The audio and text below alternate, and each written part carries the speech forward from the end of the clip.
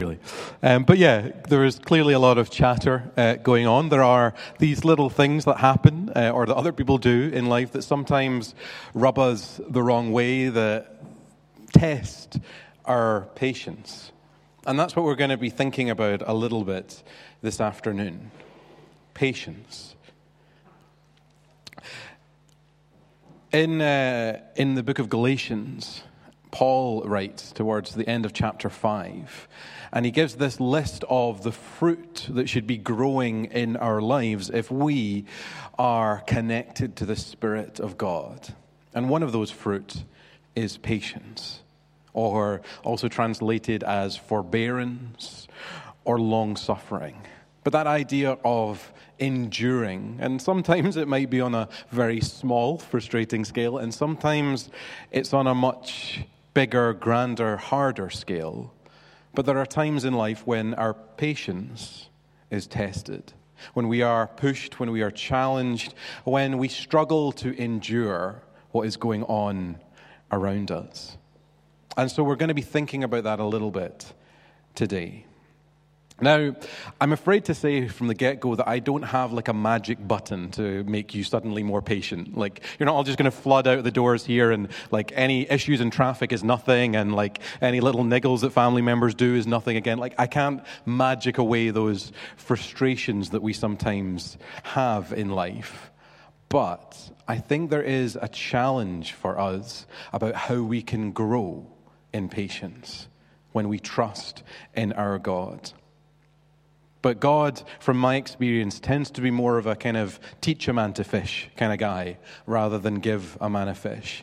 And there is a process of learning that's involved that will help us become more patient and change our understanding. One of the things I work as a youth worker as my kind of main work, and I quite often use this as an example when we're chatting with young people about prayer, and something you should maybe even be cautious about when it comes to prayer. And the example I quite often use is patience. So say you're sitting there and you're praying to God and you're like, God, I pray that I might be more patient, which is a perfectly fine prayer to pray. But I add the warning to that is God more likely to magic you that patience so that you're fine and dandy from evermore, that there's never an issue that ever riles you up the wrong way?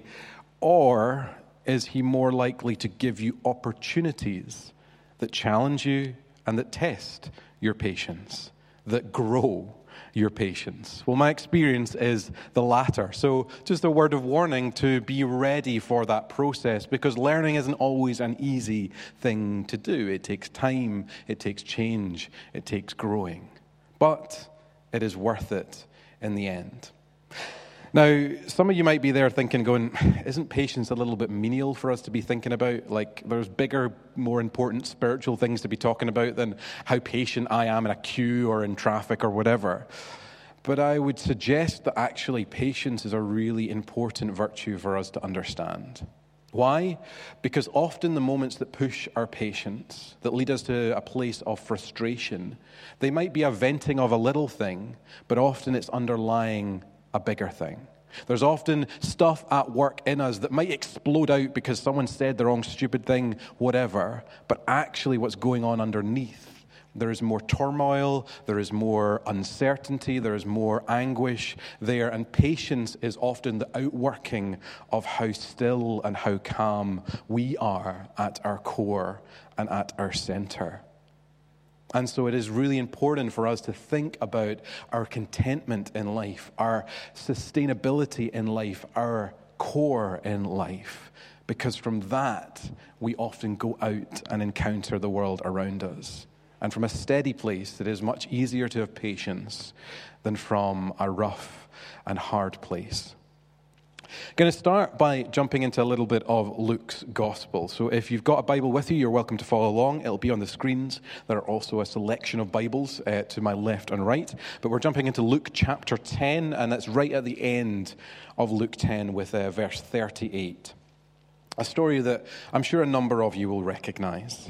It says this: Jesus and his disciples went on their way. Now, Jesus had been kind of wandering around the local area. He'd been teaching, he'd been sharing, that kind of thing, and then he gets here. He came to a village where a woman named Martha lived. She welcomed him into her home. She had a sister named Mary. Mary sat at the Lord's feet listening to what he said. But Martha was busy with all the things that had to be done. And she came to Jesus and said, "Lord, my sister has left me to do the work by myself. Don't you care? Tell her to help me." "Martha, Martha," the Lord replied, "you're worried and upset about many things, but few things are needed. Really, only one is needed. Mary has chosen what is better, and it will not be taken away from her." Don't know about you, but I can definitely relate to Martha in that story. There are times in life when stuff is just seems to need to be done. There's like a checklist of things, and particularly in a situation maybe where you've invited a guest to the house, and you need to make sure that things are tidy, because, I mean, you can't have a guest thinking you live in a messy house. And you've got to make sure that they've got like food and snacks, and you're being hospitable, and you're welcoming them in, and that their needs are met. There's a checklist of stuff to be done to make sure that the guest gets the right opinion of you, and also that they feel nice and welcomed in your home. And so you go on and you do, and it's easy to get caught up in that cycle of doing, of things that we must do, that we feel we must do, the checklist of things that we have to go on with. Problem with that is that from time to time the checklist can seem endless. There's always something else that needs done. There's always something else that needs our attention, and so we spend our whole lives busy, running from one affair to the next, one occasion to the next, one thing we need to do to the next. Caught up in the busyness of life, ticking off that checklist, but never really completing it. And don't mistake me here, because busyness is not a bad thing. There are things that need to be done, and sometimes things will ask a lot of our time. It's the way that life goes. But there's also a need to do as Mary does, and to still ourselves in life. A question that I would ask: why, and particularly if you're a busy person, I would say this, why do you feel the need to be so busy? Why do you feel the need to always be doing something? Because there's some of us that really do feel a bit like that. We feel this need to constantly be doing something. And I worry that that can actually often be an outworking of inner insecurities, of maybe needing to prove our worth, because we've got to be doing something, and if we're doing something, we're showing that we're worthwhile, we're showing that we're valuable, and so we're constantly doing, because we've always got to be doing to show that we have value and that we have worth. It's our way of proving that value and that worth by being busy, by doing, by picking up the next task and the next task and the next task. Or maybe it's more to do with how other people see you. Just maybe a bit like Martha in her home. She had to make sure that her home looked the way she thought it should look to Jesus. She wanted to cover up the mess that's going on, so she's running on to the next task out of a concern for what other people will think. It's easy to put pressure on ourselves, or to feel that others are putting pressure on us, and so we must do. Doing isn't a bad thing, but I would ask you the question, why do you do? Why do you feel the need time and again to do rather than to stop and to be? Because Jesus, in this little passage, challenges Martha's attitude of always doing. He says, actually, Mary's the one that's got it right here. She might not be doing anything, but she is being. She's being in his presence. She sees the opportunity for what it is. Jesus is in their home. The Jesus. He is there. He is present with them. She has an opportunity to hear what Jesus has to say, to listen to him, to be present with Jesus. Of course, you take that kind of opportunity. The dishes and the cleaning and the food, they pale in comparison to the opportunity to spend time with God. And in spending time with Jesus, Jesus speaks truth into our lives, into who we are and what we are called to be. It's important from time to time in our lives before we do be. Be one of the children of God. Be someone called by Jesus. Grab hold of our identity in God and rest ourselves in Him.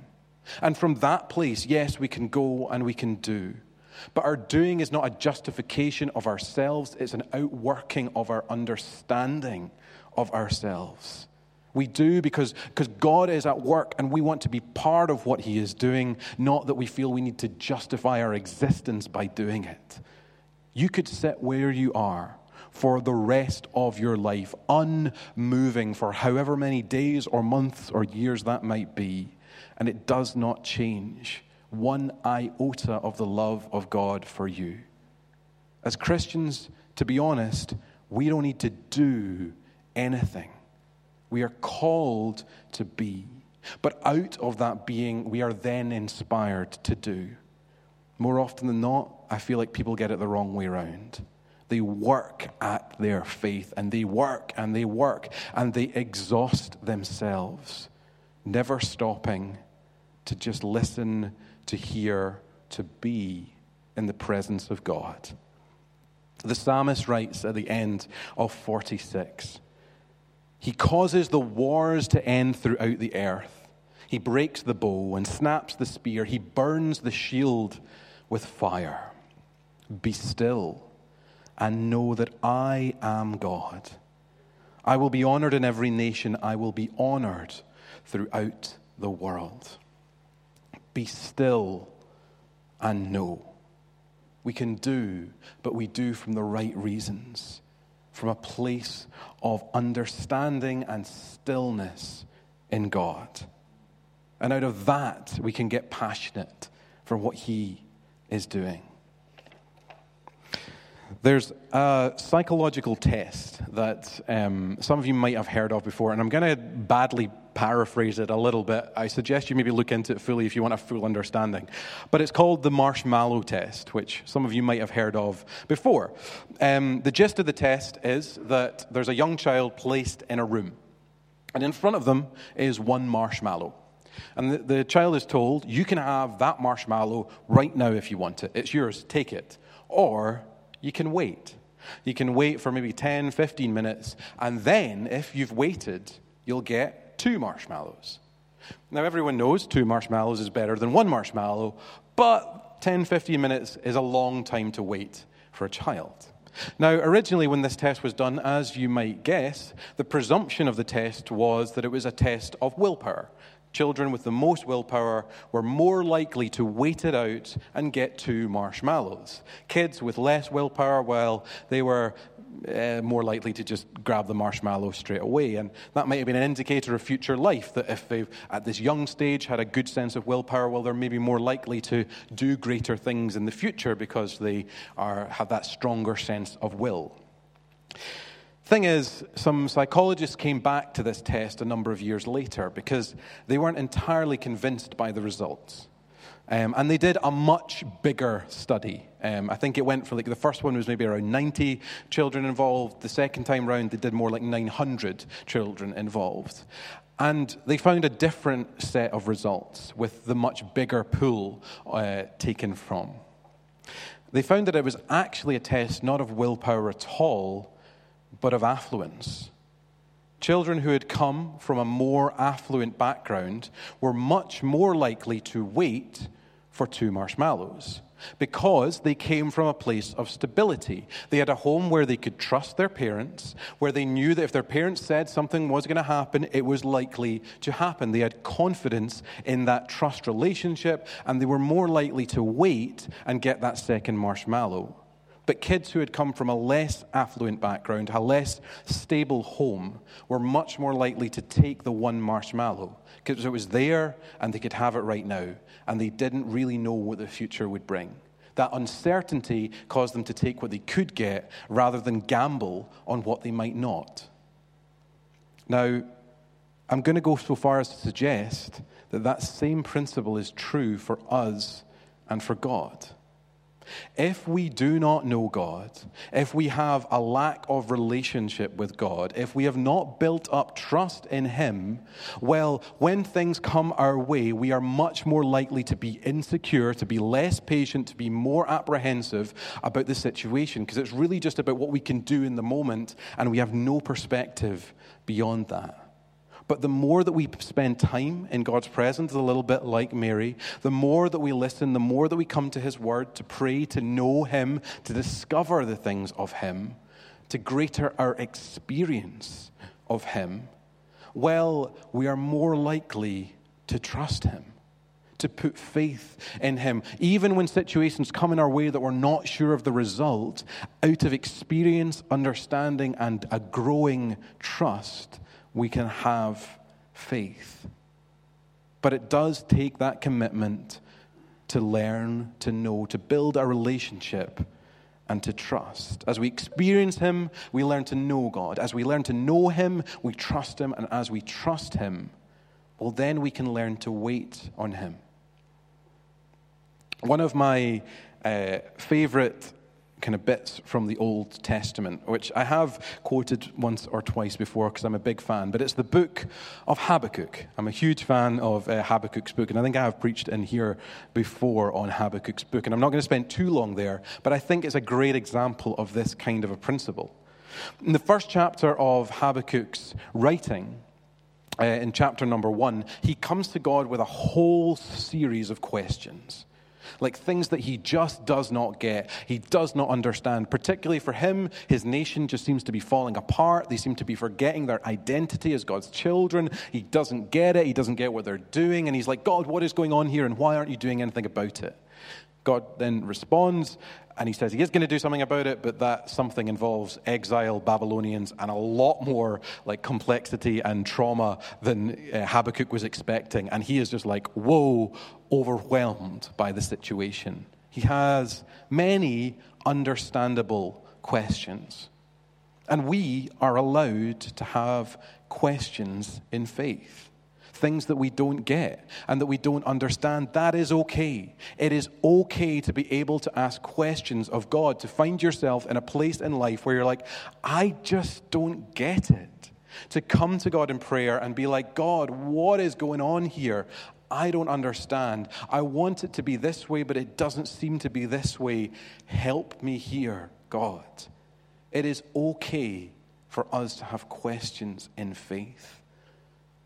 But we can't stay there. Trust in God is what takes our questions and moves them on to the next thing that Habakkuk does. He asks God, honestly, the things that he does not get. And then at the beginning of chapter 2, he says this. What's God going to say to my questions? I'm braced for the worst. I'll climb to the lookout tower and scan the horizon. I'll wait to see what God says, how he will answer my complaint. Habakkuk is honest with God about the reality of life as he sees it and the struggles that he does not understand. He brings them to God in honesty. Then he waits. Because he knows God. He trusts God. He knows that God is bigger than any of his worries and his concerns. He is a God that is big enough that it can encompass any of his challenges and his uncertainties. God is not going to be knocked off guard because you've got the zinger question that unpins everything of faith. If faith is worthwhile, we can ask any question of God because God, by definition, must be bigger than it. But it is trust and it is faith that grows that confidence, that allows us to ask and then allows us to wait, to still, to be calm, to know that he is God. And that's what Habakkuk does. He waits. He waits. And God does eventually, in his time, respond. And to be fair, he doesn't respond the way that Habakkuk would like. It's not the cheery, hopeful message, at least at that time and for that place, that Habakkuk was wanting. And sometimes that's the reality of our prayers. We can ask things of God. We can ask God to intervene in situations. We can beg and plead and cry out, and we don't get the answer that we hope for. But our trust in God must be our foundation.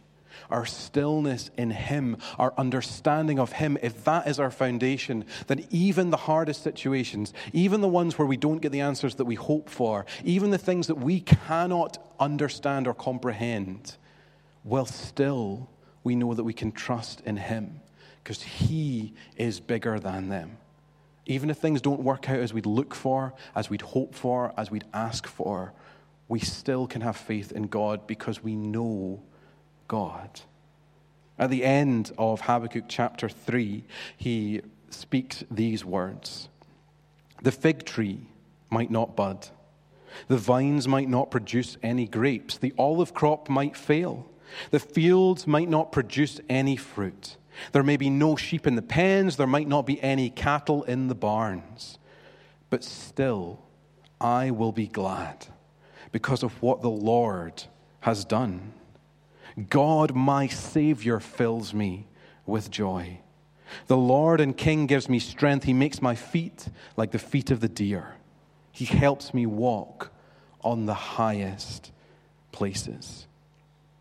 Even in the times of most uncertainty, when things just do not seem to be as we understand them to be, where we don't get where things are going, still God is there. Still God is present, and He offers us His strength, His love, His care, that with Him we can journey through them. At the end of Matthew's Gospel, Jesus sends out the disciples to basically build the church that leads to us today. He gives them the Great Commission, but it finishes with these incredibly encouraging words. I'll be with you as you do this, day after day after day, right up to the end of the age. Stilled in the knowledge that God is with us, that He remains. Like just as we think of around Christmas time, Emmanuel, God with us. That has to be our foundation. That has to be our core understanding as we go out into the world. If that is our starting place, there is nothing that can sweep us away. If that is our foundation, nothing is too grand, too big, too dangerous, too concerning, because we are in Him and He is in us, and we can trust in Him. Because right at the beginning, talked about patience as a fruit of the Spirit. Now, fruit is something that grows, but it grows in connection to the vine. The Spirit of God in us. That is the invitation to each and every one of us, that if we let God into our lives, we let His Spirit into us. That He is with us, guiding us, moving us, both in and around us in the world, that the Spirit of God is always present. Paul in 2 Corinthians writes, and we all, with unveiled face, beholding the glory of the Lord, are being transformed into the same image from one degree of glory to another. For this comes from the Lord, who is the Spirit. The Spirit of God is at work in us, transforming us, growing us, bringing out these fruit that come from the Spirit, especially that of patience, if we are willing to let Him. If we're willing to not let our busyness, our doing, our insecurities, if we're willing to let them not get in the way, and let God do His work. And sometimes that can be active, and sometimes that's like Mary, sitting and knowing and listening to God. But it's not just in the present. You see, our hope isn't just grounded in the world as we see it here and now. It's grounded in a promise of what is to come. That the work that God is doing in us, that the work that is being done around us is but a taste of the glory that it is to come in the future. As the Apostle John would write of, a time when there is no suffering, no pain, not even any tears, a time of wonder where the fullness of the glory of God is revealed. We are in the not yet now, the place in between, the tension of the kingdom of God kind of revealed but not fully present. And so part of our foundation has to be a trust in God, but also a perspective that sees God is at work on a much grander scale than we can comprehend, understand, or imagine. And we are invited into that story. Because here's the thing. If you're a Christian, if you've come to faith, if you put your faith and trust in Jesus, well, I'm sorry to say it, but your life isn't really your own anymore. You offered that up to God. You said that He is Lord, that you are not Lord. That is core to what it is to be a Christian, that we have put our faith and our trust in Him. But yet somehow, so often, we keep on trying to grab our own little bit back. For what? I feel like every time I try and grab something back, I do more harm than good. But we can learn to trust, to put our faith in Him. And when we do, we partake in a story so much grander than just our own. Here's the thing. Without God in my life, my story is not a terribly remarkable one. What do we say? Callum lived, he strived, he did some decent stuff, he did some not so decent stuff. He maybe met some remarkable people along the way, and then he died. I mean, each of us, for the most part, our story is but a grain of sand in the endless moving of time. It's a bit morbid, I realize, but it's realistically not that remarkable. But yet with God, it changes everything. We're invited in to be part of a story so much bigger, so much grander, where God is at work through all creation, bringing things to the fulfillment of His glory, of what everything was always purposed to be, a place of life and wonder and hope and love. That we can be part of building that here and now, and we can have hope for the fulfillment of that in the future. Paul writes these words in Romans chapter 8. And I think they are going to come up on the screen because this one's a little bit longer. What we are suffering now is nothing compared with our future glory. Everything God created looks forward to the future. That will be the time when His children appear in their full and final glory. The created world was held back from fulfilling its purpose. But this was not the result of its own choice. It was planned to be that way by the one who held it back. God planned to set the created world free. He did not want it to rot away. Instead, He wanted it to have the same freedom and glory that His children have. We know that all God created has been groaning. It is in pain as if it were giving birth to a child. The created world continues to groan even now, and that is not all. We have the Holy Spirit as promise of the future blessing. We also groan inside ourselves. We do this as we look forward to the time when God adopts us as full members of His family. Then He will give us everything He has for us. He will raise our bodies and give glory to them. That's the hope we had when we were saved. But hope that can be seen is no hope at all. So we are patient as we wait for it. In the same way, the Holy Spirit helps us when we are weak. We don't know what we should pray for, but the Spirit Himself prays for us. He prays through groans too deep for words. God, who looks into our hearts, knows the mind of the Spirit, and the Spirit prays for God's people just as God wants him to pray. We are in a time of now but not fullness, when glory is there in part but not in full, when creation is groaning for what it is supposed to be but what it is not yet. And we can see that groaning without looking too far on our own doorstep. The pains, the struggles, the uncertainties, both for the everyday folk and for the world itself. A place of tension. But our hope is in something beyond what we see in front of us. Our hope is in the one who saved us, who loved us, who calls us, who gives us an identity and a purpose and says, "You are mine. Go and help me build what I am building. Your identity is in me. You are a child of God." Working to an end that we can hope for, that we can dream of, but we cannot see in full. When that glory is all around us. But for now, we are called to patience, to long suffering, if that is our path.